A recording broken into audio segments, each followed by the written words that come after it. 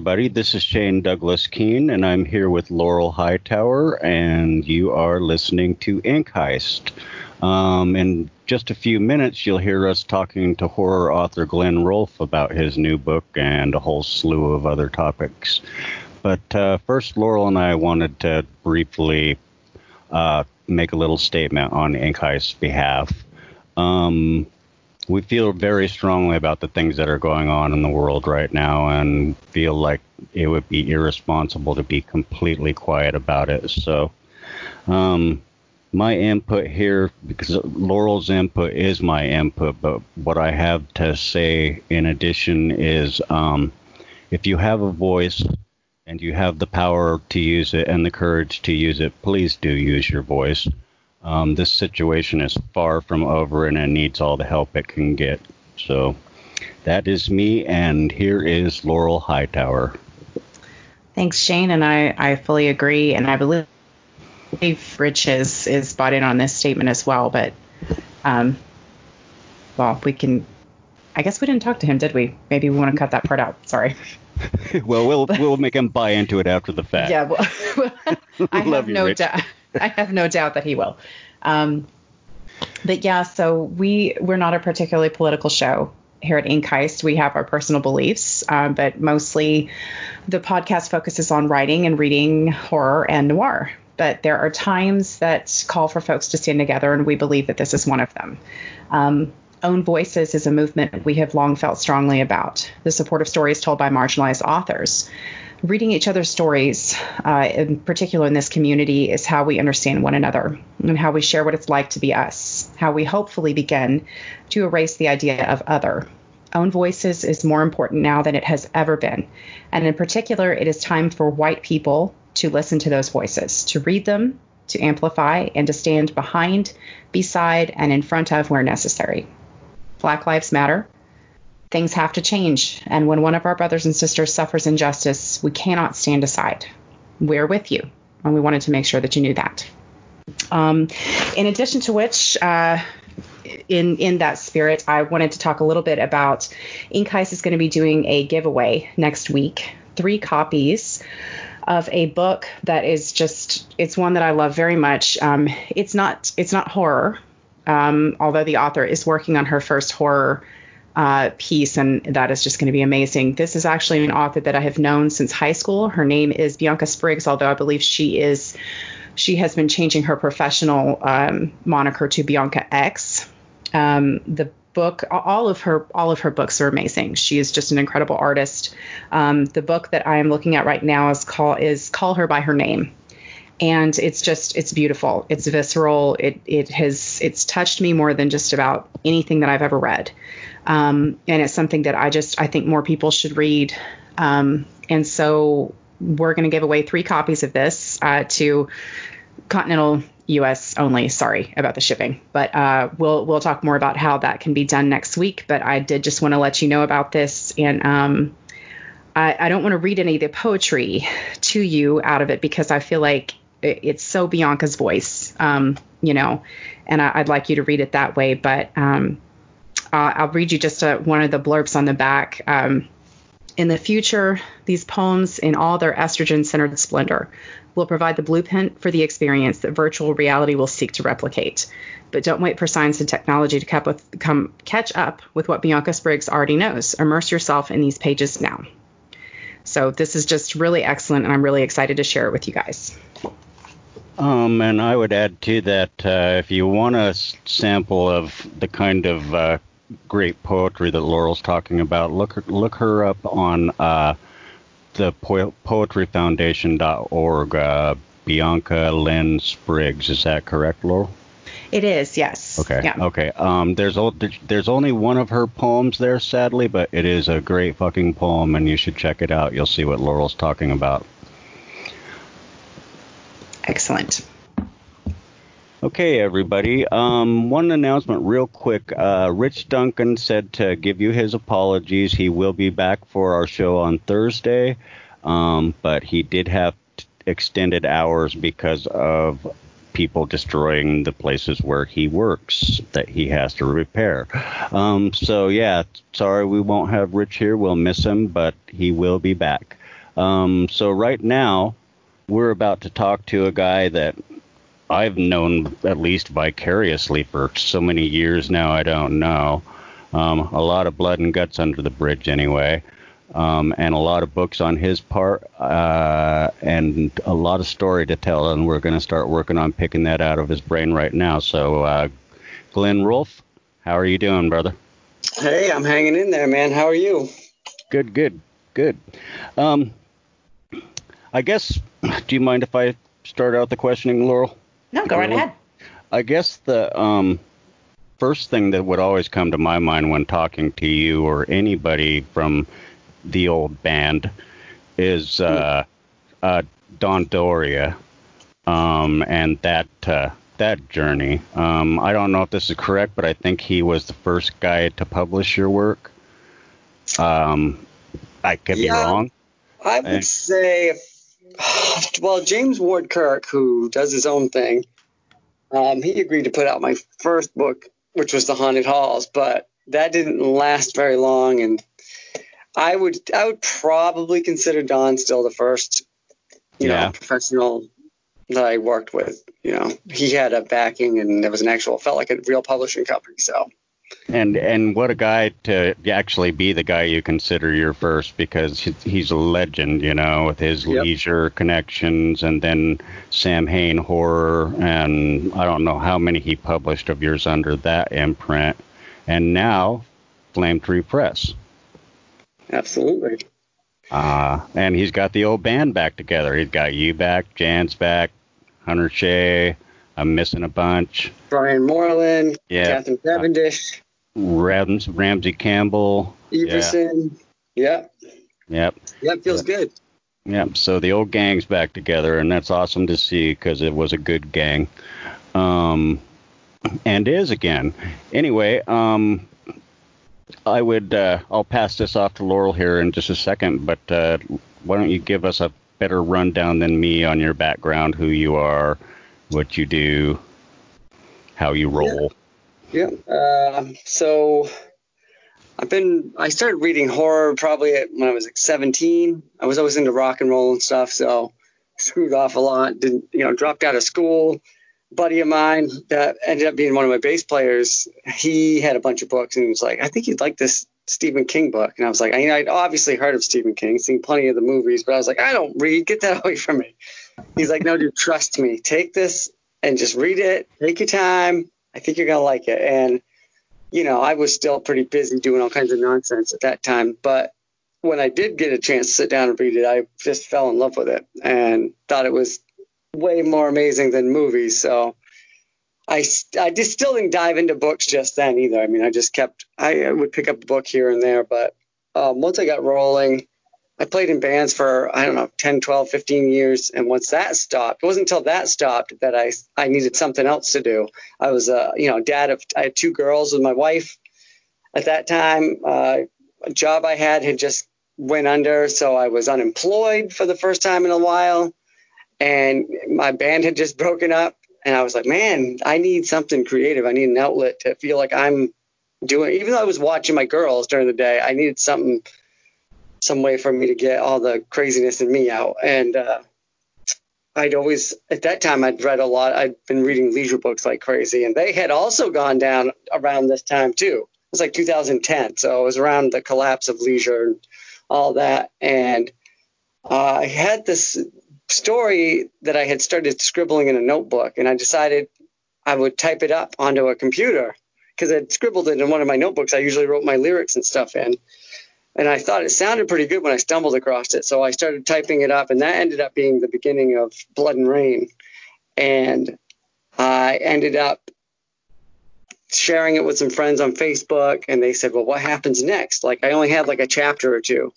And they kept egging me on. What happens next? What happens next? And because of these Facebook friends of mine, Michelle and now I'm blanking now that I'm on the air, but her and her mother, actually, and they got me moving along with that story and made me finish because they wanted to know what happens next. And I thought, I have to know what happens next. So I wrote that first book, and when I finished it, like I said, I'd been reading the leisure books like crazy right before that. and I saw Don's name in the front of all those books, and I knew he was the acquisition editor.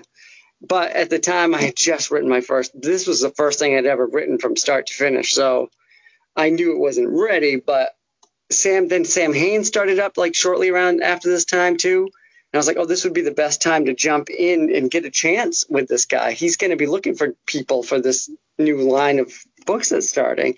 But my book still wasn't ready.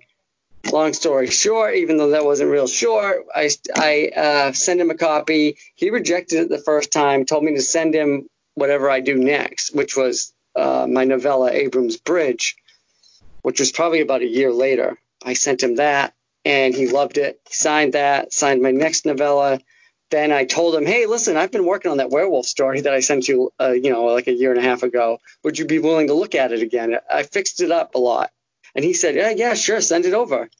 I'll look at it again. And at the time, I hadn't touched it. It was still the same, version that he had declined earlier.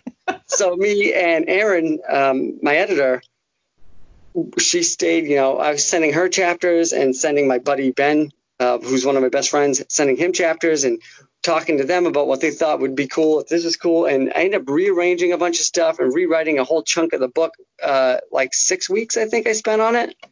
Really rearranged a lot of stuff, took out one whole character, replaced him with 2 new ones. It was nuts. It was like I'd staying up until like 3 o'clock in the morning and getting up to go to work at 7, just because I said, oh my God, Don thinks I've got this. Now I don't want to wait too long because he might be suspicious. I've got to get this into him.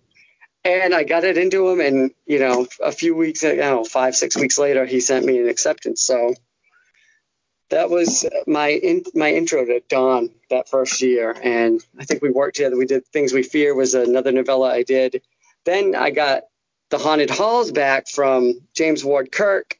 I had to pay him a little bit of money, got my rights back, because Don said he'd look at it if he could get a hold of it. And I got the rights back, sent it to Don. He signed that. That was the last thing he signed to mine. We found out, I think within the next month or two, that he was going to be gone from Sam Hain. So that book never made it out with them, but it's been released and re-released a few times since then, and it's actually going to be re-released yet again next year. So not from Flame Tree, but I can't talk about who's putting it out yet. That's a lot of mileage out of that. I know. Sorry. I tend to ramble once I get moving. So. Oh no, I meant that one book being released that many times. That's a lot of mileage. That's good. Yeah.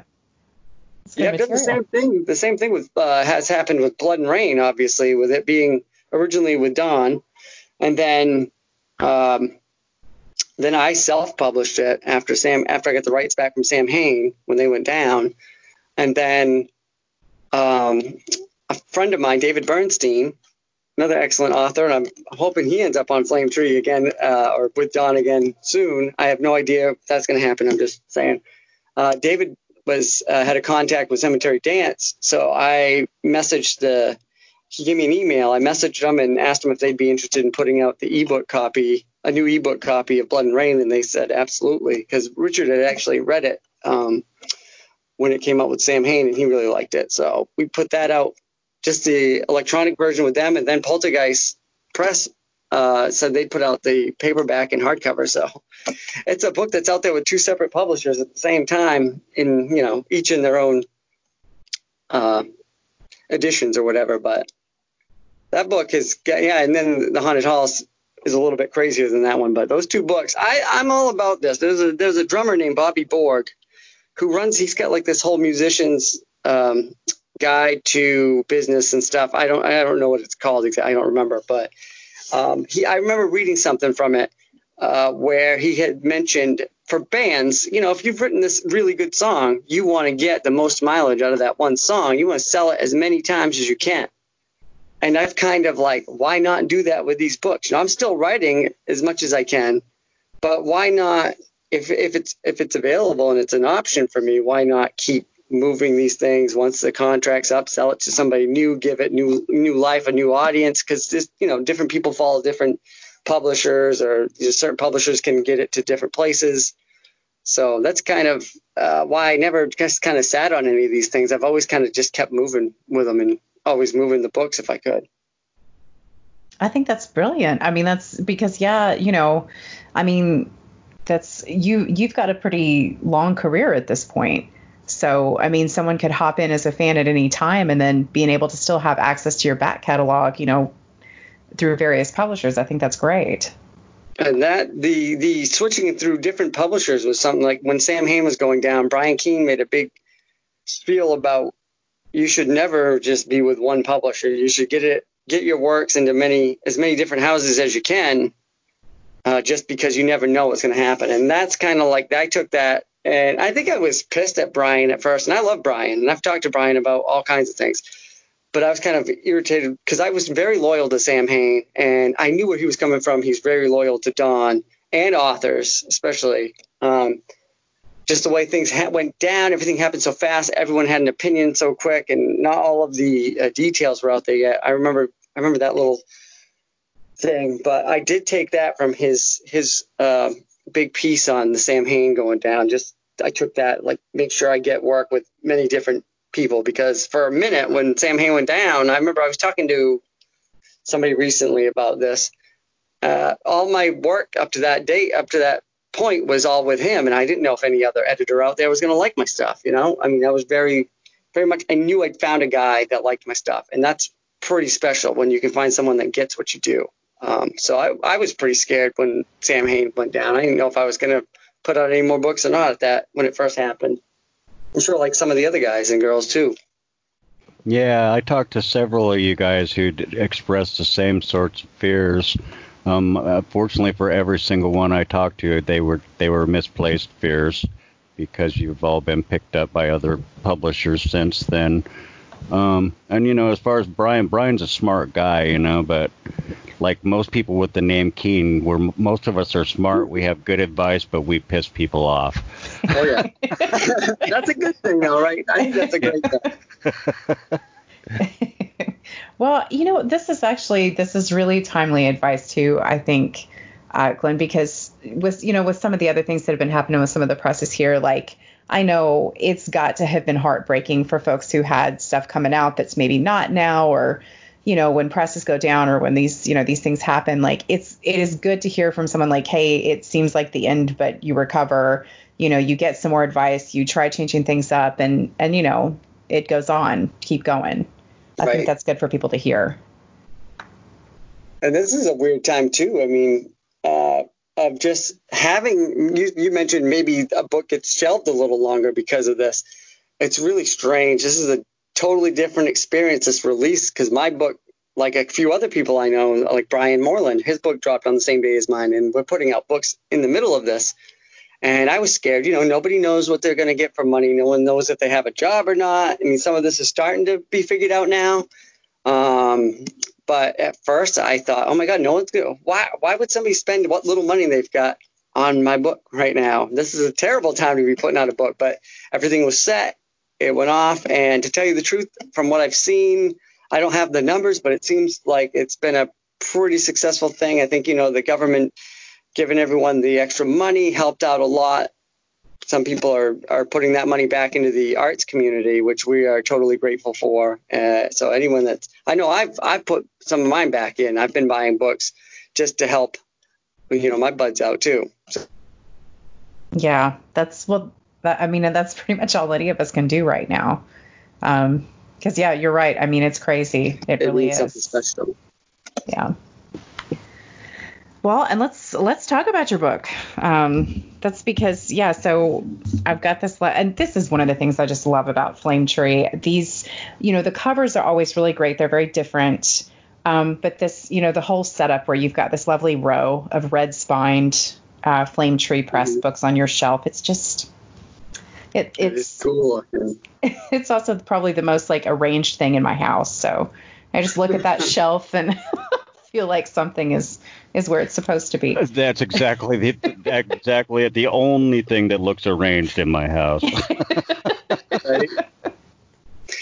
Yeah, it's funny. Me and my son, we were just messing with one of my bookshelves a few weeks ago, and I have this. I had like 2 rows of leisure books on this one particular shelf, and they all have the LB at the top of the spine. So he was noticing that. He's like, oh, well, these ones all have this, but I don't remember what he said it was because it does look a little funny. But I was like, that's LB. And I think he started calling it BL or something. But he started running around in all my other bookshelves and finding those books. So now we've got like this 4.5, 5 rows of leisure book paperbacks that we put together during this.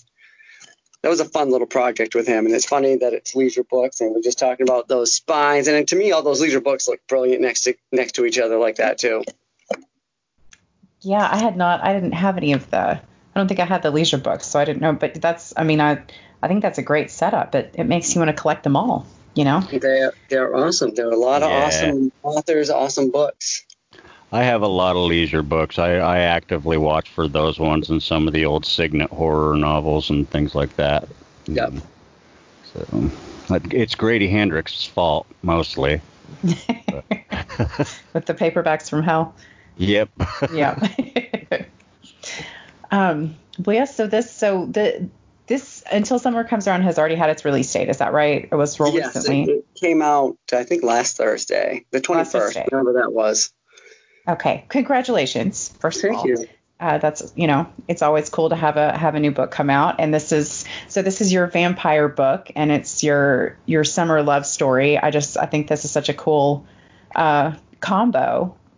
So why don't you tell us some about, I've got some specific questions. I just want to make sure we don't do any spoilers, but I'd love to hear about, how you started with this, where the idea came from on this. And Great, sure. Yeah. So this is another story.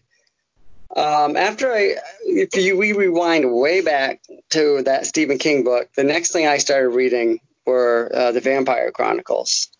I think I read the first 3 or 4 of those. This is probably 99, 2000, something like that. So it's quite a while ago. And I played in punk bands. I remember I'd written this short story about a vampire named Vincent Dregston that was going to start his own punk rock band. They had a song called, and I'd written some song titles in this. It wasn't like I'd never completed a short story, but I would start these little ideas. And I gave this guy a title called I Want to Suck Your Blood was the name of one of the songs, which I went on later on. It was like one of the songs that I ended up actually writing in my band. Did you do that on Instagram fairly recently? Yeah, I did. I did the that was awesome. I did the ballad version on Instagram. I was going to ask that whether that was related to this story because it's timely. Yeah, it kind of was. It's kind of like the very beginning of the idea was like the seed was back in that story. And then I had a friend growing up when I was like 4, 5, 6.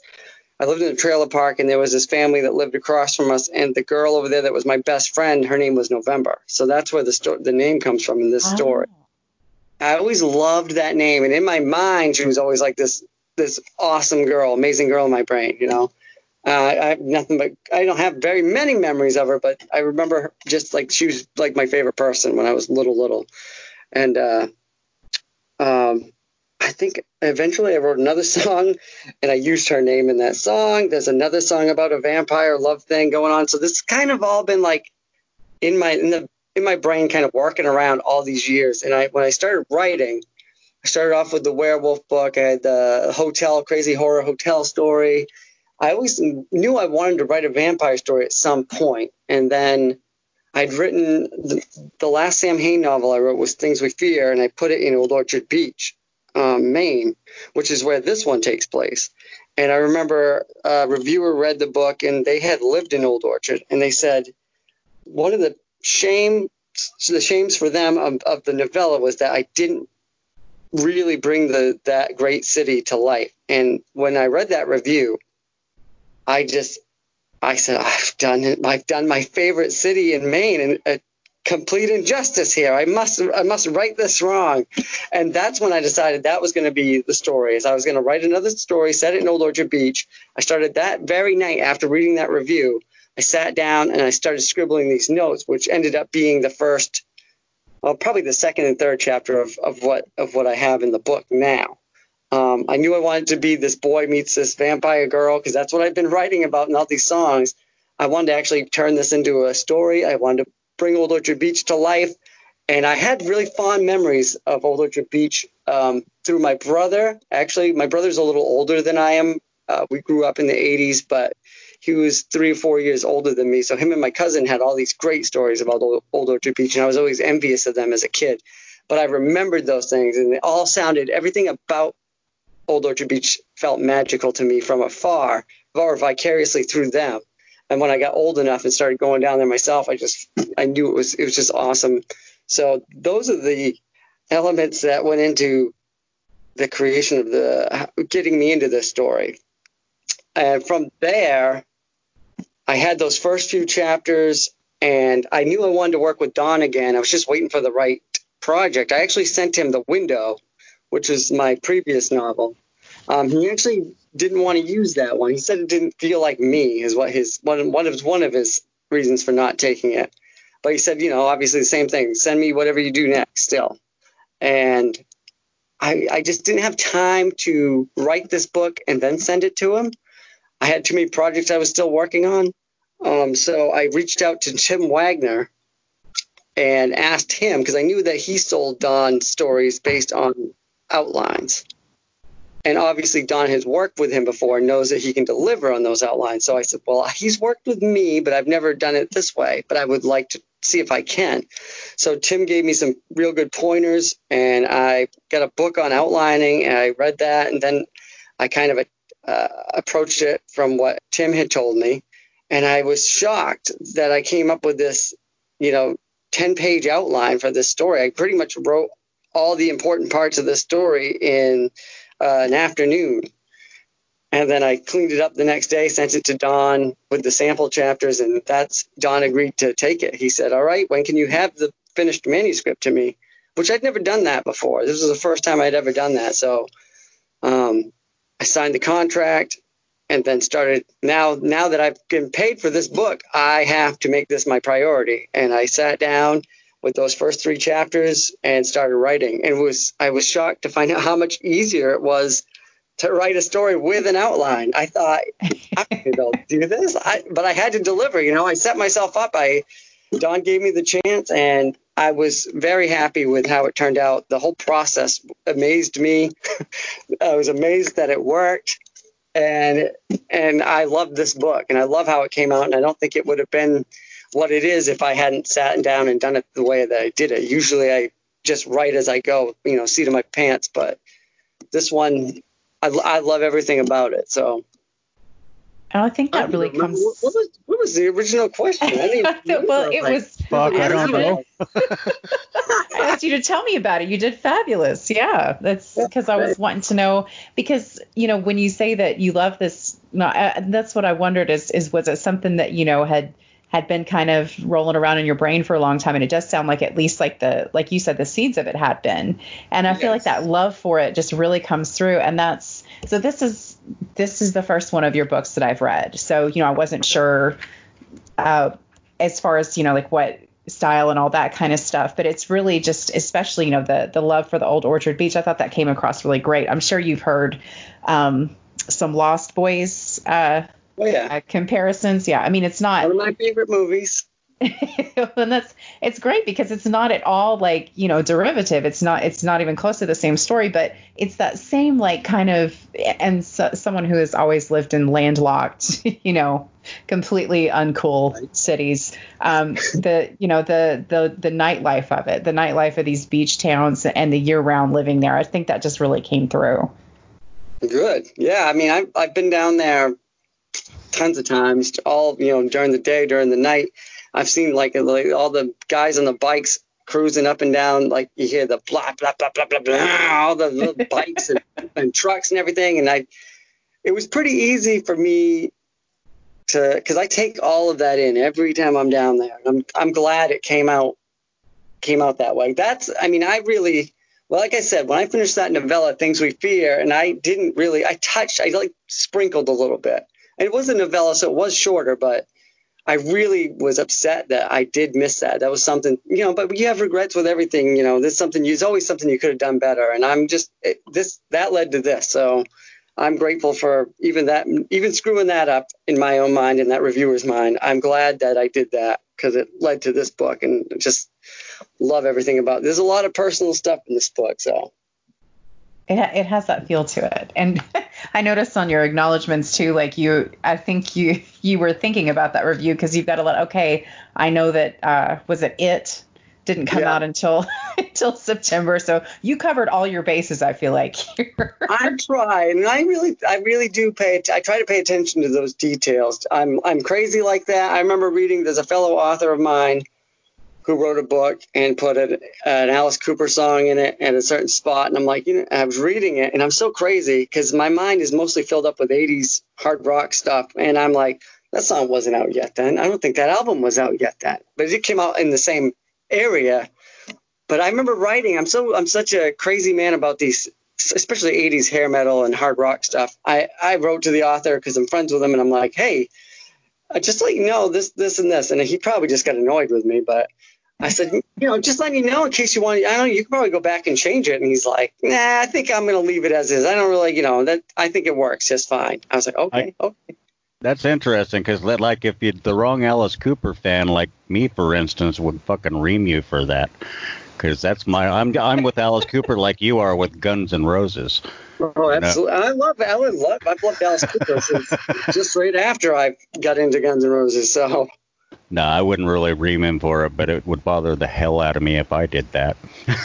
and I knew with it, especially with it just being as hugely popular as it is, it's going to be somebody's going to point it out if I don't say, I know, I just wanted it to be in this story, so I pushed it in there because I can't. I moved it up by like a couple of months, so the release date. Artistic license. Yeah, and you addressed it. So no one's going to say, oh, he didn't even know. It's like, no, he knew. He knew. Yeah. Well, that's perfect. That's hilarious. Rich had asked this question too, and I wanted to know as well. Without, really giving any spoilers, I think we can. So your vampire mythos is different, from what you consider the standard. So we wanted to ask about how you came up with that. Well, the number one thing is this kid falls in love with this girl who turns out to be something she's not. And I'm like, well, this is Old Orchard Beach. I'm setting it in the middle of summer. They're going to have to be out in the daytime. So right there, I said, I'm going to have to change it a little bit here, guys. So I've always been like that, though, with any kind of monsters that are out there, like werewolves. Even my werewolves, I changed up a little bit. But I don't want to. I don't set out to piss anyone off. I know there's people that live and die by the way these things, the rules of each monster, But I think as a writer, that can be stifling, and we want to be able to play with it and manipulate it and do what we want with it, as long as we're not being, I don't know, being a jerk about things. I think obviously I needed to make some changes to make it work the way I wanted it to. I'm not a diehard. I love all the diehard vampire stuff, but I tried to make it make sense with the way it goes in my book, and I didn't really dig too deep into it either. I mean, I've heard that criticism a little bit, that some people would have liked to have known more, and even me afterwards, I say, oh, sure, yeah, I'd like to know more too. But that to me opens up a book, an avenue for if I want to write a related novel, maybe not a sequel, but something related where I could, open up the door and go into the vampire world and see what my vampire world will look like. But it's, as a writer, I feel like if I can make it work, you know what I mean? That's the key thing, is just if it works. If you do something and it just doesn't work, for the reader's going to call you on it. They're not stupid. They say, but you did this here, and this doesn't make sense with this. As long as you can make it make sense in your story, I think you're good. And I think I encourage all writers to do that with anything. Like if I ever wrote a zombie novel, it'd be a lot different than the other zombie novels that are out there, just because it'd be me, and I can't stand the way that normal zombies are. So that's just not my thing. But if I could challenge myself and do a monster I've never done before, it would be that, or like the Wendigo. I had someone ask me to do one of those. Oh, that would be good. I said I'd love to. I mean, that's something I'm fascinated with too. Yeah, that's such a cool that's a cool legend. I think that'd be interesting. So I'm curious. So what drives you crazy about standard zombies? What would you do, or is that revealing? Jeez, I don't know. It's just I mean, Keene definitely switched it up and made it more interesting. And I loved The Rising. That was like, I picked that up and I'm like, I don't know about this zombies, but the cover was really cool. It was a leisure book. He'd won like the Bram Stoker Award little like thing was on there back when I really loved it. If someone had won the winner of the Bram Stoker Award, I picked it up if it was on the bookshelf. This is like 90s no, not 90s, 2000s, in the early to late 2000s altogether. If I saw that on a bookshelf at like Books A Million or any of the Barnes and Noble, any place like that, I would, and it wasn't an author I'd ever heard of, I thought I have to check this out. That's what I did with Keene's book, and I think he did it great just because his crazy mythos that he came up with, like them being from another dimension and shit and taking over dead people. That was brilliant. It'd have to be something like that because the standard like these, they got sick or I don't know what the hell it is, chemical, the government did something. I don't know. That standard area for me is just boring to me. But that's just me. I know plenty of people that love that stuff, so I don't want to piss off any of those guys. But I mean, that doesn't do it for me. I don't know why. It's like not an interesting creature. Like they don't think. Like, and that's where Keene's were different because they could think. I think Brian Keene's done it right, and I know other people have done similar things to him since then, probably. But if I did it, I just have a feeling I've never written comedy before, but I have a feeling that I would bring comedy into my zombie world somehow because the zombie movies I love the most are like Zombieland and Warm Bodies, which I know is a book too, but I think that would end up happening if I ever did one. I have never written comedy either, so I don't know if I would ever dare to go down that road, but I think I'd go with that. I'd end up that direction. It'd be a horror comedy, which I hate. I usually hate horror comedy books, but love horror comedy movies. Is that weird? No, not at all. I can see that. And is that like is that a whole genre, zombies? Do we have to name it something like that? I don't necessarily hate all of them, but I mean, if I don't know going into it, like if you read a Jeff Strand book, there's going to be some silly stuff in there because it's Jeff Strand. That I don't mind. It's like when I pick up a book from this horror author I don't know, and then I think it's going to be the serious story starts off kind of serious and gets really goofy. That just irritates me, and I'm like, it's like I don't know, false advertisement or something. I'm picking up a horror book and it's this guy's trying to be a comedian in the middle of it. I don't know. Maybe I'm a jerk. I don't know. Maybe I don't. No, I'm just wondering how you're going to set this up now, though, so that you're, that you make it clear that it's zombies. Comedy zombies. I don't know. You set quite a challenge for yourself. I know. I don't know if I'll ever dare to, stand up to them. Maybe I will. I don't know. Who knows? I'll figure out a way if I do it. I have no doubt. Well, so let's see. Because I had asked Rich too, because it was kind of last minute that he was not able to make it. If he had any questions that he wanted to know too, because he did notice that there was a character named Richie Duncan, and he didn't know if that was possibly snagged from his name or not. Oh, I don't know where he gets that. That sounds ridiculous. No, absolutely. I mean, I put a bunch of little bits and pieces to reviewers that I know, and some of my old friends from the punk rock days are in here, like John Chaplin. I think I used Jonas as a buddy of mine that's in there. Greg, who runs like it was a burrito. Oh, yeah. I don't know if I kept it as a burrito. That's a funny thing too with that. It was a burrito. He was such a great character too. He was really fleshed out. Oh, that's cool. Yeah, so those are old punk rock buddies of mine. I put them in there, and they're pretty excited to check it out once I get a hold of their copies. But I put in a few reviewers, like Zachary Walters is in here too, somewhere.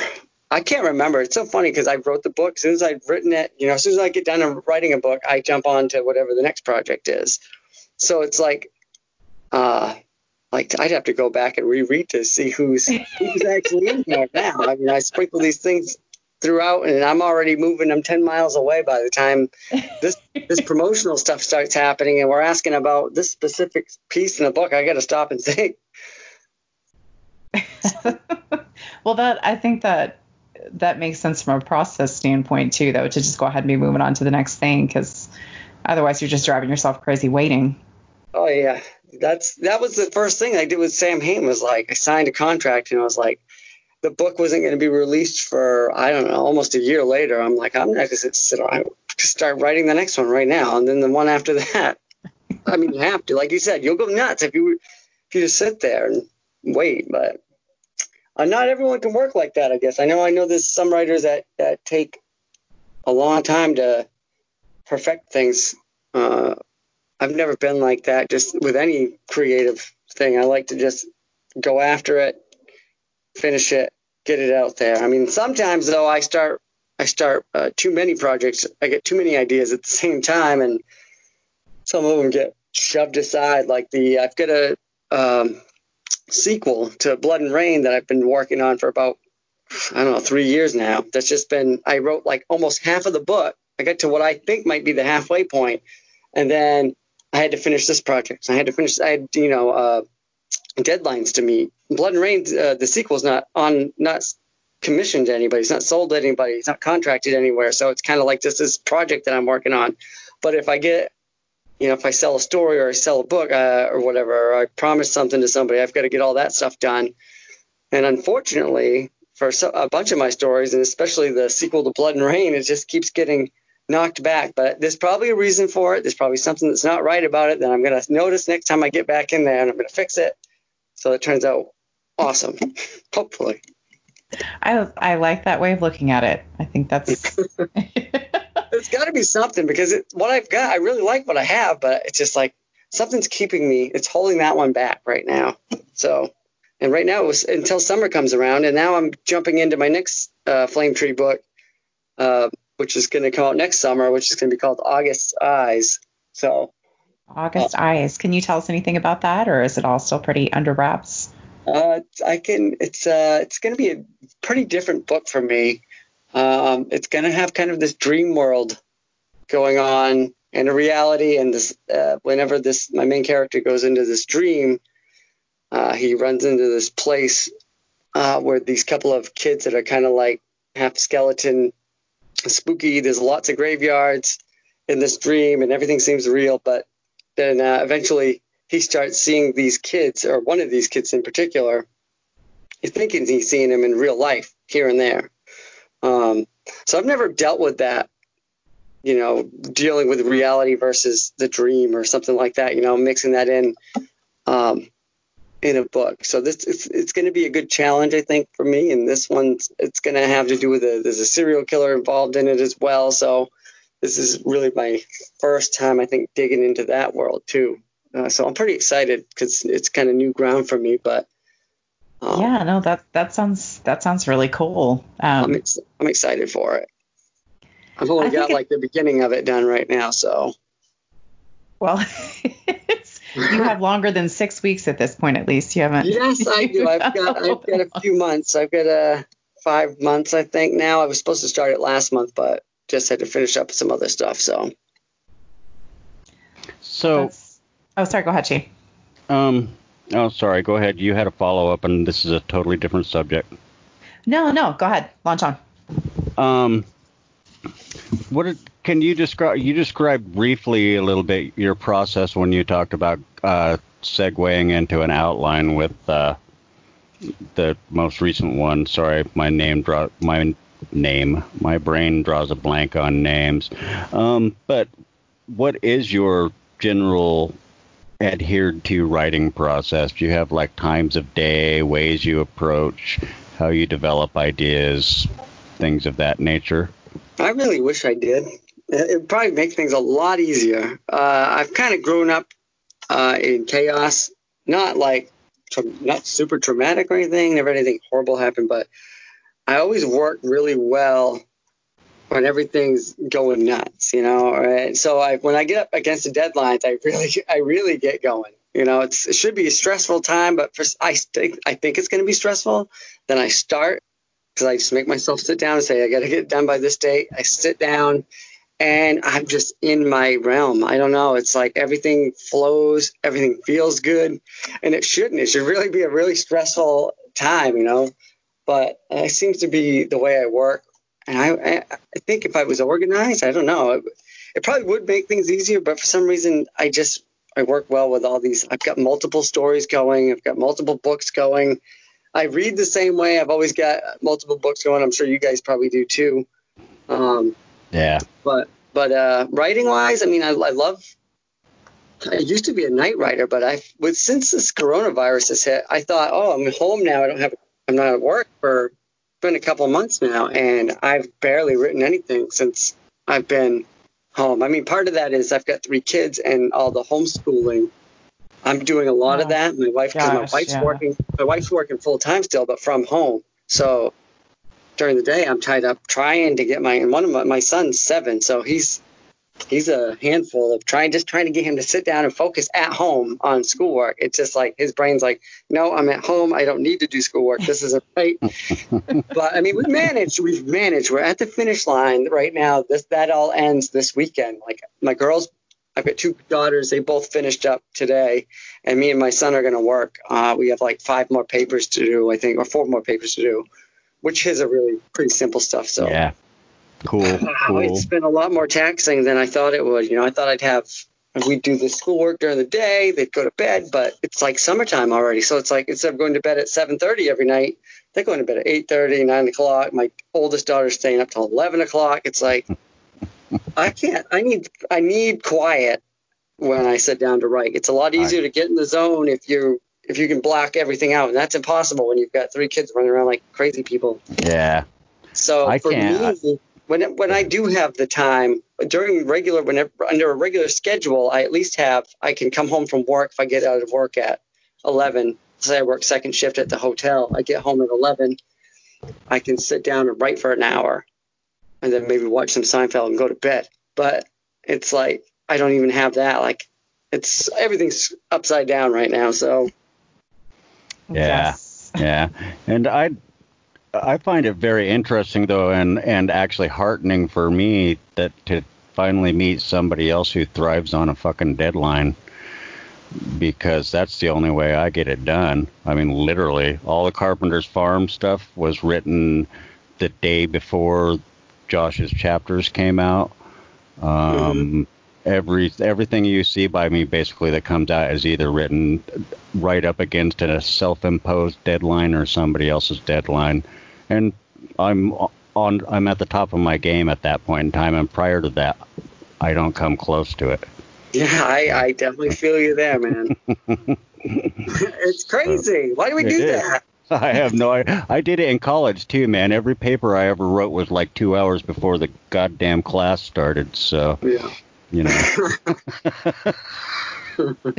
guys have learned to trust the process because Well, I do. I always think it's going to happen. It's going to work when I get there. It's just going to work. I know it is. I have faith. Like when I'm writing the book, if I get to a spot where I'm like not with the outline so much because I know where I'm going with that. But when I'm writing by the seat of my pants and I'm like, Jesus, what happens next is my favorite question. But if that doesn't work the first couple of times I ask myself, I'm like, that's when I usually will set what I'm working on aside, and I'll either write a blog post or a review maybe I hadn't done, or even start a new idea. I like to get a chapter or 2 started when I get a new idea for a book or a novella or a short story. I like to get a little bit, a couple thousand words written, and then I'll set that aside so I have something to work on down the road. I'm never without something to work on. So I hope by kind of shaking my brain up, going into this other world for a second, that when I come back, I do have faith. Even going into taking a break, I have faith that when I come back, it's going to happen. The story's going to lead me where it wants to go. So writer's block doesn't really happen to me just because I think I have too many different things going on. But I used to get blocked all the time. I used to, but the thing is, Joe Lansdale said, even if you think you're blocked, just sit down in your chair and just write anyway, Right. And yeah, you might not be writing the words you want to write, but you're writing words, and it does work. It does get you through it. Right, it flexes that muscle. It keeps you moving, and you can always, if you're working on a project and you screw it up with the last 2 chapters you wrote because you just had to write something, you can always go back and just All right, Yep. that's where I messed up, and I'll start from right there. Once you get your groove back, Yeah, and I don't understand it with fiction. I haven't published a completed work of fiction. That's a mystery to me still. But it always impresses me to see you guys manage to, because I've read some really rough betas that later turned around and came out and were just freaking perfect finished products. And it's like, how the hell did you get here from that piece of trash you sent me 6 months ago? I think most of us feel that way when we have that first draft going on. I sent somebody actually today.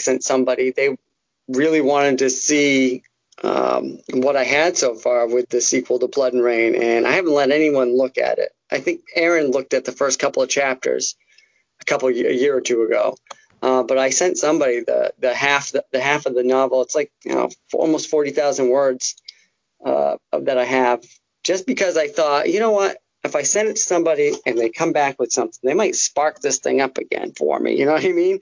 They might give me an idea that I didn't think of, or I might actually just dive back into this while I'm also working on this other book. I don't mind that, because I would like to see this book get finished at some point. I have faith in you. You'll finish it. Yep. I think, and I will quit hogging Laurel, but the very first book I think I ever read by you was Blood and Rain. I'm pretty sure it was. It was also one of the first 3 or 4 books I ever reviewed. And so I was over the moon when I saw that you were working on a sequel to that. That's, a book I'm highly invested in and highly anticipating. Nice. And if you send me a review copy, I'll read it the day before I review it, I promise. No doubt. No, man, I'm just hoping we get to that day. Yeah, we will. I'm excited, man. I've had a couple of different ideas. Like I said, I never set out to write a sequel originally, even though I did leave it open. I didn't know when I would ever get back there. And I had a dream a few years ago, and I woke up and I said, oh my God, I got to write that down. That's Joe Fisher. That's Joe Fisher's. I have a scene for Joe Fisher, which means I have a starting point for the sequel. And I wrote a few chapters that morning when I got up, and then I set it aside for months. And then when I got back into it, back when I didn't have anything else I was working on, I wrote a whole giant chunk of this thing. I really was rolling, and then some other projects came up and derailed it. But I am excited. I'm excited for what's there. I'm excited to see where it goes, and I'm excited to get it out to everybody. So hopefully in the next year or two, we'll get there. True or false? The horror industry is the healthiest it's been since 1980. Well, I've only been in it for a few years, so I don't know. I think it feels really good right now. It feels really good in the indie world. I don't know.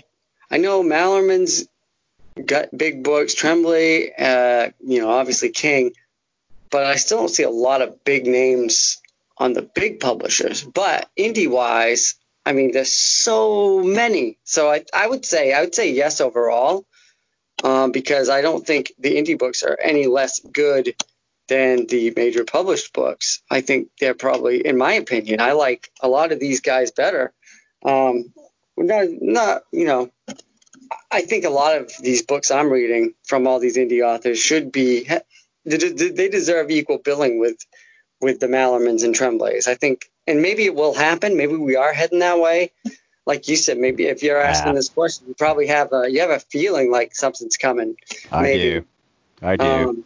We'll see. I think obviously Jans is one of those guys that I would expect if there's going to be somebody jumping up to that. I would put him as, if I had to bet on somebody, I would bet on Jans next. I would. I would too. I'm surprised. I'm surprised it hasn't happened yet with him. But it will. I agree with you. Taff is another one. I think most of the Sam Hain authors are headed that direction at one point in time or another. Sorry, the Flame Tree authors. I'm old school. I think it's all, you can mix and match. It's pretty much the same thing, right? So it feels like it, a lot like it. It does feel like it, though. Even for us, we've joked about it. I know me and Brian were talking about it. We did a live thing with Flame Tree last week, and I think it aired this week. But we talked about that, feeling like it's like we're back in the saddle. We're back in the stable with all our buds, and it feels like there's something good happening, and hopefully we can all build on it together and do this thing right. And like the sky's the limit, I guess, you know. But I think it's very healthy. This indie realm, all the authors, there's so many good authors. Like I try to get a review around the time somebody's book is coming out. Like especially if I've got it early from a bud. Like Matt Hayward's got his new book coming out in a week or two. Tim Meyer's Dead Daughters, I was able to get that one up pretty quick, but there's so many. It's hard to. I want to do this for all my buds. Get this book read and get this review up around either just before release or right after release. And it's the most difficult part, and it's a good thing, is that there's so many good books and great authors out there.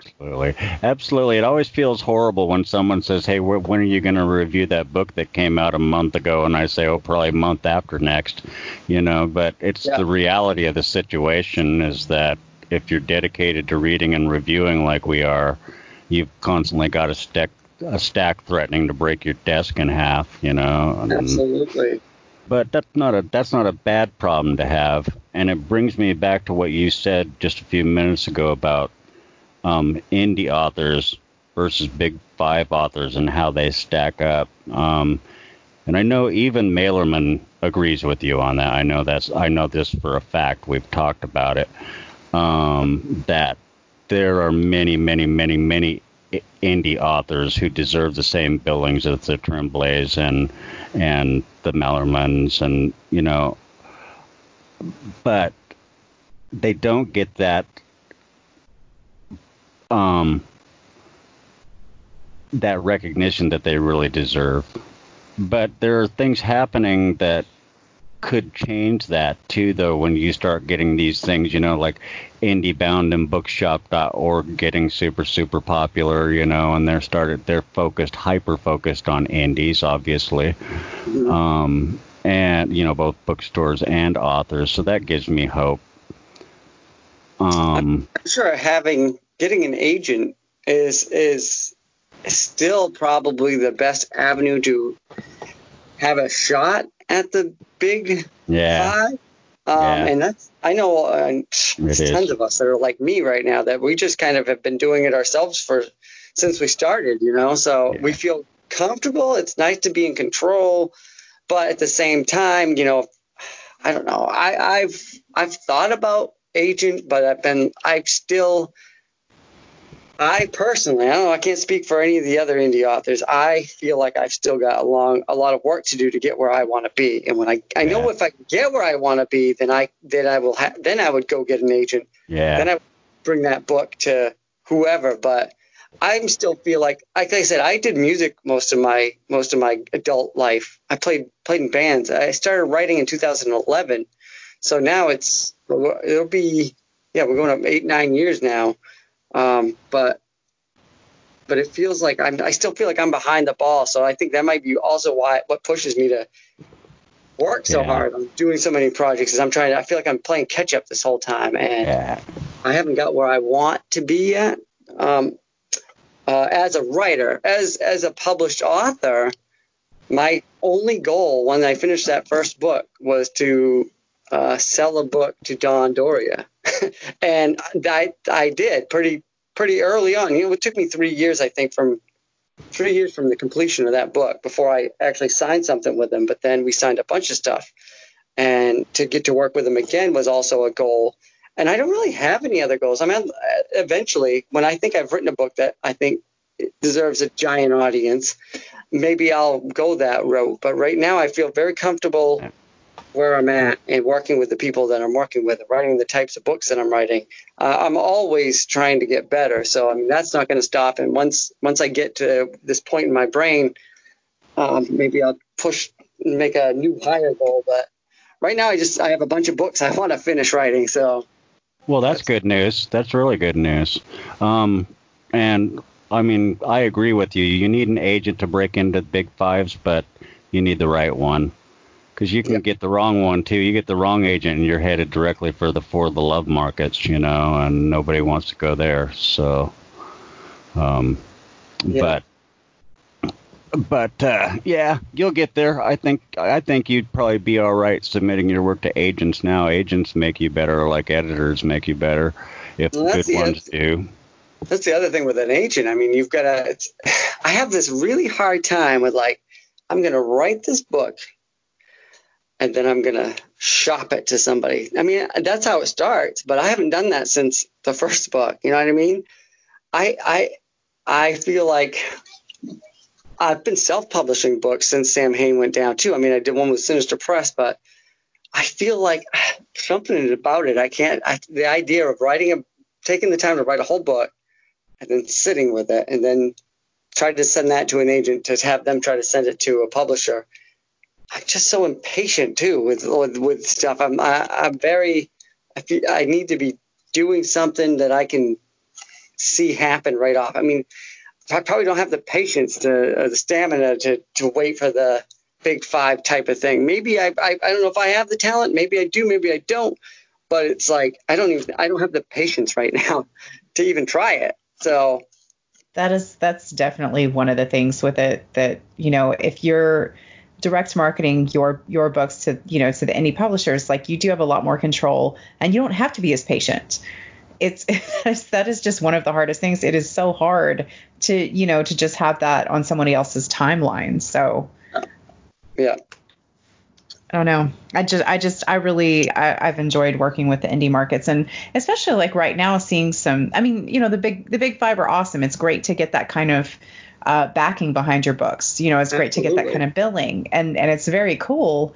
But it's also one of the things that I've noticed talking to some folks who have been with bigger publishers is kind of the trauma of bad sales histories that have nothing to do with your book, because if you've got a book coming out from one of them and it's your first book and it's the coronavirus and you get no sales, you may never sell again. Oh my God. Right. Yeah. That's that's what I went through. I was worried about that but I'm on the level where I know I'm in direct contact with everybody that's involved with Flame Tree pretty much. Not all of them, but with a good number of them. I feel very comfortable that we all know what's going on. I know that it's way different when you're dealing with the big companies. So, that would have been terrifying right now to drop a book in the last month or two. Oof. Yeah, because I guess part of it is the money that they invest in you. Because I guess if you're not getting an advance, then they're not as worried, if something happens. So I guess that's part of it. I don't know. It's just always a little bit. I think we talked to Alma Katsu about that. She was talking about that one. I think her second book in her trilogy that she had with one of the big houses, something happened. It was some kind of a strike or something happened where basically they weren't printing books for 6 months.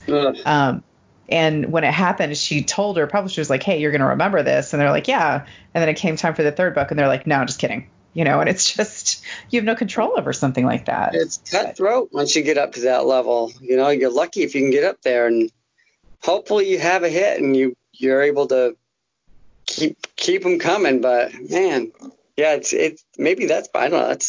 That sounds scary to me. Yeah, so I'm being a big downer, but I guess it's more just but it's true. I mean, you hear those stories, especially if you're in the business. You hear those stories all the time. Yeah, and I guess it's just something that I really just didn't know much about the indie markets. Shane and Rich have been hearing me say this for a year now, but it's I just did not know that there was this much horror. I had no idea. I was sadly pacing around bookstores waiting for. Oh, yeah. See, that's your problem. You wouldn't find it in the bookstore anymore. Exactly. It disappeared. How long ago? When Dorchester went down, it kind of disappeared from the bookstores. They stopped having the horror sections and everything else. So, or Border, was it What is that? Borders? They used to have a great horror section. But Yeah, Borders all closed, and Barnes & Noble got rid of their horror section, so it's like, even if it was still there, you would still only find King and Rice and then a few others. Being in the bookstore is like, it would definitely be hard to find. I think I heard from my buddy Chris, though, that Barnes & Noble is bringing the horror section back. I have noticed that. I don't know if that's everywhere. I know he said in his store that he's one of the managers or something. They're bringing it back, and he's awesome because he's a fan of all the Sam Hain and Flame Tree guys. So he's gonna be like, it's gonna be good for us for him having it in his store. So, oh, that's awesome. It'll be cool if it's widespread and they all do that. Yeah, and especially I think some of the issues, like my local bookstore did not stock mine, but I think I know part of it is a price point issue too. I guess because where indie publishers don't always have the buying power, but it seems like Flame Tree really is just in a good position for that. I always feel like the marketing is really good for Flame Tree, and they put out a really good product. Yeah, definitely. Got high hopes for Flame Tree. I know things went crazy with Sam Hain, but Sam Hain was like a romance novel company that decided they wanted to start a horror line. Their great idea was bringing in Don, but Don also was an experienced guy who deserved to get paid like an experienced guy. And at the end of the day, they didn't have, especially at the end of the day, towards the end, they just couldn't afford everything. They made some bad choices, and it didn't work out for them. They tried to, because I was involved a little bit with I got talking to the marketing people and stuff, and they were really trying to figure out how to market horror. They were really good at marketing romance, and they thought they could easily do horror too. And they brought in the good guy to bring in authors. They brought in good writers, good books, but they just didn't know how to. There's a totally different group of people to market to, and they didn't quite get it in time. I don't know if they would have if they had more time, but they just made some bad choices money-wise that they thought they could survive, and they didn't, unfortunately. Yeah, and they kind of approached it exactly the same way they approached marketing romance, and that was just a really poor choice. It was just what they knew. Right. And that's the main part of that. I think that happened to them, unfortunately. But Dawn definitely landed in a good place, and I've got high hopes for the way Flame Tree. Everyone I've dealt with has been amazing there. So I no knock on the people that I dealt with at Sam Hain. They were super nice people, every one of them, and they bent over backwards for me with my books and the things I did for them. So I'm grateful for them and what they did do. Just unfortunately, we weren't all able to get the plan together just right. So. Yeah. I despaired of ever seeing Don again after a while because it took so long before, at least to me, because I was so impatient to see him back in the game, that it just felt like we were never going to see him again. And I was worried that he may have just went, after that bad experience, fuck it. Yeah, and he almost popped up, but something didn't happen. Something didn't go through. Because I've been friends with, I stayed in touch with Don the whole time. That was going on, and I knew another company that was very interested in getting him. It didn't happen, which is probably for the best, anyways. Like I said, because he's an experienced editor, so if any of the smaller companies would have tried to take him on, he either would have got screwed or it would have come back to bite them in the ass in the end. Yeah. So I think it worked out for the best. But he definitely tried. He was definitely working and looking for the right place to land, and I hope he did. I think he did. So I think he did too. Those people, the Flame Tree people, are really good people. They're really professional people. For a bigger company, they're really on the level. They treat people good, and that's important to their writers. Is that the readers think, this company is awesome. Absolutely. So good for you, and good for Don, and shout out to Don for sticking with it and doing the good work that he does. Woo! Love Don. Me too. Don't know him, but I love him anyway. All the way from Leisure Forward. Oh, he's a great dude. When I remember first meeting him, and one of the first things he talked to me about, we sat down and had a drink, and he said, "I'm going to ask you, and I hope you'll answer me." He goes, "So what are your favorite?" Because this is early in the Sam Hain days for me. He said, "What are your favorite books that we've put out, and what are a couple that you didn't like, that least favorite?" And I didn't hold back. I told him the ones that I loved, and then there were, I think I only mentioned two that I'd read that I didn't really care for. And I think just knowing that he asked that, I told him, and there's this complete honesty right from the get-go, open and honest, and that's how it's been ever since that. So anyone that's willing to do that and listen to you and not hold anything against you like that, I think that's awesome, and that's part of Don's magic, you know. So how was it that you met him? You said you sat down and had a drink with him. Was that at like a con, or how did that come about? I think that was at the World Horror Con in Portland, in Oregon, which was the second one that I went to. Would have been 2011, right? I think that was 2014. Oh, yeah, it would have been, because Gray Matter Press guys were in that one, too. Yeah, that's where Keene. I get to see Don talk about Brian Keene, because he introduced him, I think, for the Grandmaster Horror Award they gave him. But I had signed Abrams Bridge already with Don at that point. Prior to that, a month or two prior to that, so we were working on Abrams Bridge, and I had started Boomtown, which was my follow-up to that one. But he had mentioned, because we'd always emailed back and forth, and he'd mentioned we should sit down and chat, and let's I want to know what do you have for ideas for books, and this and that. Like, Don's very much wants to know what your next novel is going to be. He gets very excited by what we have coming up. So, and that's always been one of my favorite things about him too. It's just like, he loves what you do. I mean, he loves this business. He loves these books. He loves these stories, And for me to think that reading all those leisure books for, the decade or whatever that I was really flying through them, to think that guy read those stories and loved them, and then read my story and felt the same way, that's all I have ever wanted as a writer. Once that happened, I feel good, I mean, sure, Wow. I'd love to sell a book and make it into a movie or something. That'd be cool. But as a writer, this was my goal, and this is my number one goal, and I've got there already, and I like it. I like where I'm at. I have a full-time job. My full-time job is at a front desk at a hotel.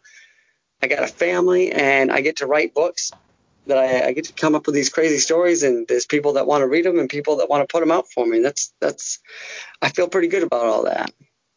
I don't blame you. And like you say, what a huge honor to have someone who published those leisure guys say, yeah, give me your book. I want your book too. And your next one too. It's like, wow, that would just blow my mind. I might just, drop dead right there, but happy about it when I did it. Absolutely. Absolutely, man. I mean, I honestly said when I wrote the end on the first draft of Blood and Rain, I thought, wow, what if I could get this to Don, I think at the time, I don't remember. I think he was in between in between the companies, but I figured he'd probably land somewhere. And I said, what if I could I thought the story itself felt like a leisure book to me, because that's what I've been reading. So, I mean, my brain was set up that way. And I've only ever written what I want to read anyways. I write the kinds of stories that I like to read. So I thought, I have a shot in my brain, as crazy as it might have been at that moment, having never even talked to anybody in the publishing business at all at that time. I think he might like this. If I can clean it up, if I can find a way to clean it up and make it look like a real book, he might like it. Oh, man. That first version, I mean, like I said, I dropped out from high school. Grammar and all that was all lost on me. Punctuation was probably commas everywhere or not anywhere. That book, that original manuscript, was a complete train wreck, but the story was there and the characters were there. So I had faith in that, and I just busted my ass for those couple of years, 2 or 3 years, learning how to write. And then I finally got a chance to go back and fix that book. So it's crazy. It's been a crazy ride. It sounds like it. I mean, you probably handled it a lot better than I did. You don't look like you're probably in therapy all that much, so. Therapy is scary, man, but it can be good, I guess, but it's scary. I went to therapy for about 3 weeks, and I found out so much about myself that I haven't gone anywhere near the place since, and really had to reassess a ton of stuff. But wow, 3 weeks! I can't imagine doing a year of it. Oh, Jesus. I couldn't fly without it. I've been in therapy for 5 years, so. That's good, man. If you need it and it helps, by all means. I talked to Hunter Shea about, like, we talked about, because I've got some anxiety issues and getting on. Once this coronavirus thing hit, I went back to my doctor and I said, I need to get back on sertraline because I am already feeling panicky. I'm feeling like I could have a panic attack at any moment. Just like all the stuff was coming down. Every day there was more worse news, and I got right back on this medicine that I hadn't been on in a year and a half. I'd taken myself off it because I felt pretty good. But as soon as this coronavirus stuff really got serious on our side of the pond, I felt it coming, and I tried to jump ahead of it. And I've got no shame about it, and I don't think anyone should. Yeah. If you think you need therapy, a therapist, if you think you need, any kind of anxiety medicine or anything like that, go for it. There's no shame in it. Go for it. Help yourself. Take care of yourself. I agree 100%, and the same thing, like I ended up with this stuff with sertraline, Xanax, sometimes Ativan cocktail that I take regularly to, keep from freaking out during this stuff. But it makes me think about being a writer and being an active writer who's staying that way during all the strife and bullshit that's going on right now, and what are the challenges? What are the releases? Is it an escape, or is it a trudge, or how is that working for you? Well, like I said, for me, I've been surprised at how hard it has been for me to sit down and write during this. I thought it would be a lot better, a lot easier. I've completed one short story. I've started about 3 other ones. I've pecked away at a few of the books that I'm working on. But it's only been the last actually 2 or 3 days I've sat down and I said, I'm just going to sit down. I find my kids are occupied doing something. They're either on a homework project or my little guy's on his Kindle. I know I've got like this window, and I've just made myself sit down. I said, even if it's for 20 minutes, I'm going to sit down. I'm just going to write for that entire 20 minutes. I'm just going to type. And it feels good to know that once I start typing and my mind starts opening those doors, they still open. You know what I mean? So I know it's all there. It's just a matter of making space for it. I'm used to having a couple of spots where I could pick and choose where I want to write throughout a day. And this whole thing has set everything crooked for me. But it still feels good when I get in there. If I get that quiet, even half an hour, 20 minutes, it is really relaxing. I feel great when I come out of writing, even if it's only like part of a scene or something. It does feel good. But for me, it's been a lot harder. I know a guy like me and Brian Moreland talked about this in our Facebook live thing with Flametree. He's the exact opposite right now. I mean, he feels good, but he's got all that time. He doesn't have any kids, so he just dives right. He's got all day to write, and he's been living in the writing world the whole time. So, it depends on your situation out in the real world right now. You know what I mean? If you've got kids, we've all had to deal with this homeschooling stuff. It's been a lot, especially younger kids. If you've got teenagers, my oldest is 13. She's been a lot better. We still have to keep on her and check on her, but she's old enough to be able to figure out what she's supposed to do through these online things that they're doing. my 10-year-old and my 7-year-old are going to sit down, me and my wife or me and my wife going to sit down with each of them and walk them through it, stick with them, because they need a lot of help. You know, they're not supposed to be being able to do this stuff on their own. So you've got to be right on top of them. It takes a lot of time, takes a lot of patience. My patience has been tried a lot in the last few months, and I know that I could never be a teacher for little kids. I couldn't do it.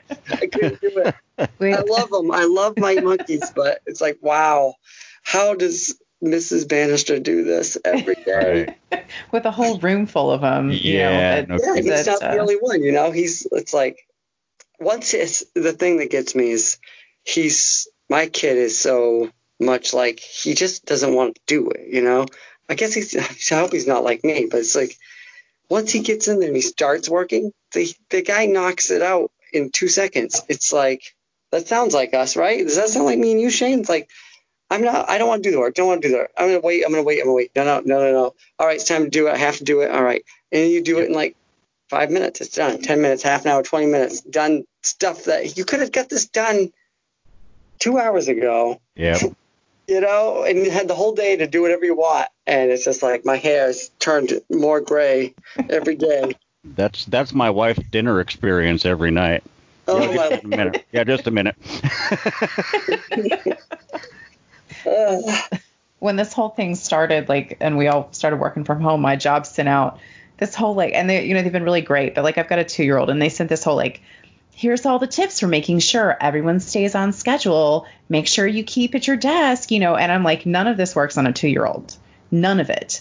And at the, very recently, they sent out a survey, and it was like, okay, well, everybody tell us your tips and how it's been working. And I didn't, because I was like, I don't want to cuss that much in a work email. That's just rude.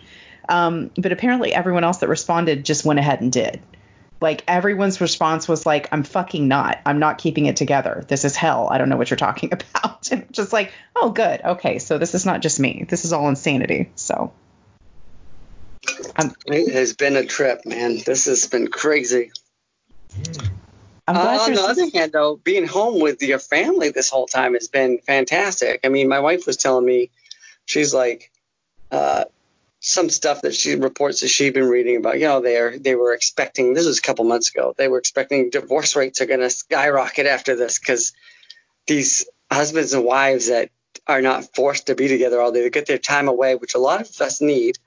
Y'all need your own space. And there's going to be all these divorces. And I'm like, me and my wife have both been like, the way we work with our 3 kids, and the oldest has field hockey, the middle one has dance, and my little guy was doing Cub Scouts for a while, and we're both working. Our schedules sometimes match up, sometimes they alternate. So it's like, for me and my wife, this is the most we've been in the same house together for the last, I don't know, 4, 5, 6, 7 years, whatever it's been like, and we've enjoyed it, Well, it's second shift. You said you work second shift. That's hard. I work all shifts. I mean, I work 2 first shifts every week and 2 or 3 second shifts, and once in a while I'll fill in on the night audit at the hotel, which I used to do the night audit. I do 3 regular shifts, and then I'd work the weekend night audit. I did that for 5 years when we opened, and I had to finally get done doing that because it was too much. I'd done night audit for too long. And I'll still fill in here and there because I know how to run it. And even when we open back up, that's part of the thing. Hours are going to be limited. We're supposed to hopefully be opening up in the next couple of weeks, just to local Maine residents, I mean. So I could end up, my schedule's all over the place. My bosses have been really good. My wife makes more money than me, so we make her the priority, and they work really well with me and my wife on the schedules. I've got a really great relationship with my bosses. So it's like, being able to get the kids off the bus or on the bus, coming in an hour late if I have to, setting that up, getting coverage. They're really good at all that stuff. But my schedule, like I said, couple of first shifts, couple second shifts, sometimes I have to work on the weekend, and that's when my wife has the weekends off. So it's like finding time for each other has been a chore in itself over the last bunch of years, making the kids and work priority, but this has been a really cool little break on that end where we've actually been seeing each other every day a lot. So, and I like it. I hope she likes it too. I don't know. Maybe she might be ready for me to go back to work. I don't know. I know my wife liked it. My wife and I liked it. I'm not so sure how that's going now, but gone on too long, huh? Yeah. I can't even imagine what this would have been like if I had been working through the whole thing. How we would have managed that with my wife. My wife had to work from home, and the kids aren't at school. I don't understand how these families of the people that still had to work and then still had to get their kids somewhere. They weren't at school anymore, which is a big thing for working parents. Kids being at school during the day, you don't have to have daycare coverage for them. I can't even imagine what it would have been like if my work, because we tried to stay open for as long as we could, and then finally our big bosses came down and said, no, we got to stop this. I mean, I can't imagine what it would have been like to have worked. It would have been, my mother lives pretty close by, so we would have been able to lean on her, but I know that's not the same situation for all these families, Some people aren't as fortunate. It would have been, it probably was, there has been, or is wild for some of these families. Yeah, I know it has been for Laurel's, I know, because she's kind of got until noon most days. Here I am telling her story because I'm so qualified. You see my direct messages all day. Yeah. But her kid keeps her busy. He's a busy guy, so that's why I say on Twitter all the time that parents and teachers are the true heroes right now in this whole situation. So we're also the heaviest drinkers, is my guess. Goddamn right. Oh my Lord. Oh my God, you guys. You don't even know. I just this last week decided I was taking 2 months off from drinking because I've gained weight during this. I thought if I switched to Miller Lite instead of IPAs, I'd be all right. But the problem was I was drinking twice as many Miller Lights, And most of those I would drink because I don't like to drink in front of my kids. I don't mind having a beer here or there, but I'd wait. I drink one beer, they go to bed, and that's when I drink a bunch more. You know what I mean? And it's like, yep, go to bed happy. But then I woke up the other day and I'm looking at myself in the mirror and I'm like, what in the hell is this? Yep. I've never seen my body look like this before. And I said, no, if I go down this road, there might be no coming back. I got to stop now.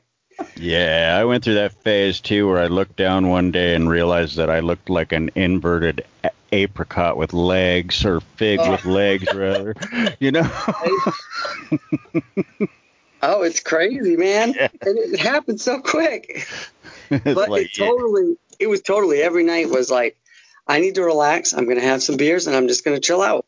And normally I also, that might have a hand in me not writing at nighttime as much. But with how heavy all this stuff has been, you know what I mean? And you're battling like battling anxiety on top of all this stuff. And it's like, I just would sit down, have drinks, and watch movies. And that was the way I was relaxing at night. And I'm trying something different now. And this is the fourth day, I think. So I thought, oh my God, I'm gonna like crave my beer. And I really haven't yet. It's only been 4 days, but I'm just water, tea, coffee in the morning.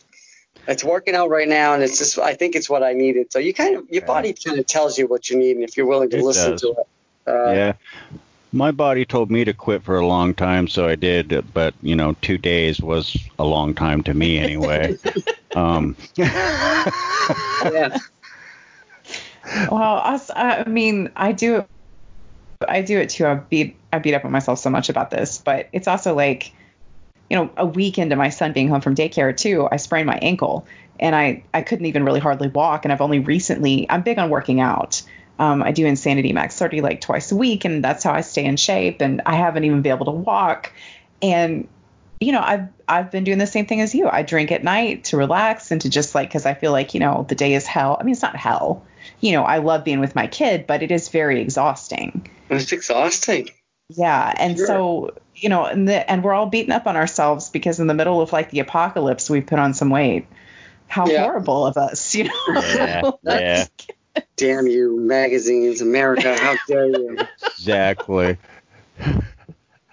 It's bound to happen. You can either comfort drink or comfort eat, but something's going to happen during this right now. I'm going to try to. Did I lose? Uh-oh. Are you there, Laurel? I'm here. Okay, cool. You back? We lost you. Oh, who's what? We lost you for a minute there. You froze. Am I back? Yeah. Oh, thank goodness. Yeah. I was scared then. Oh, I me went into too. the black and I didn't know what was happening.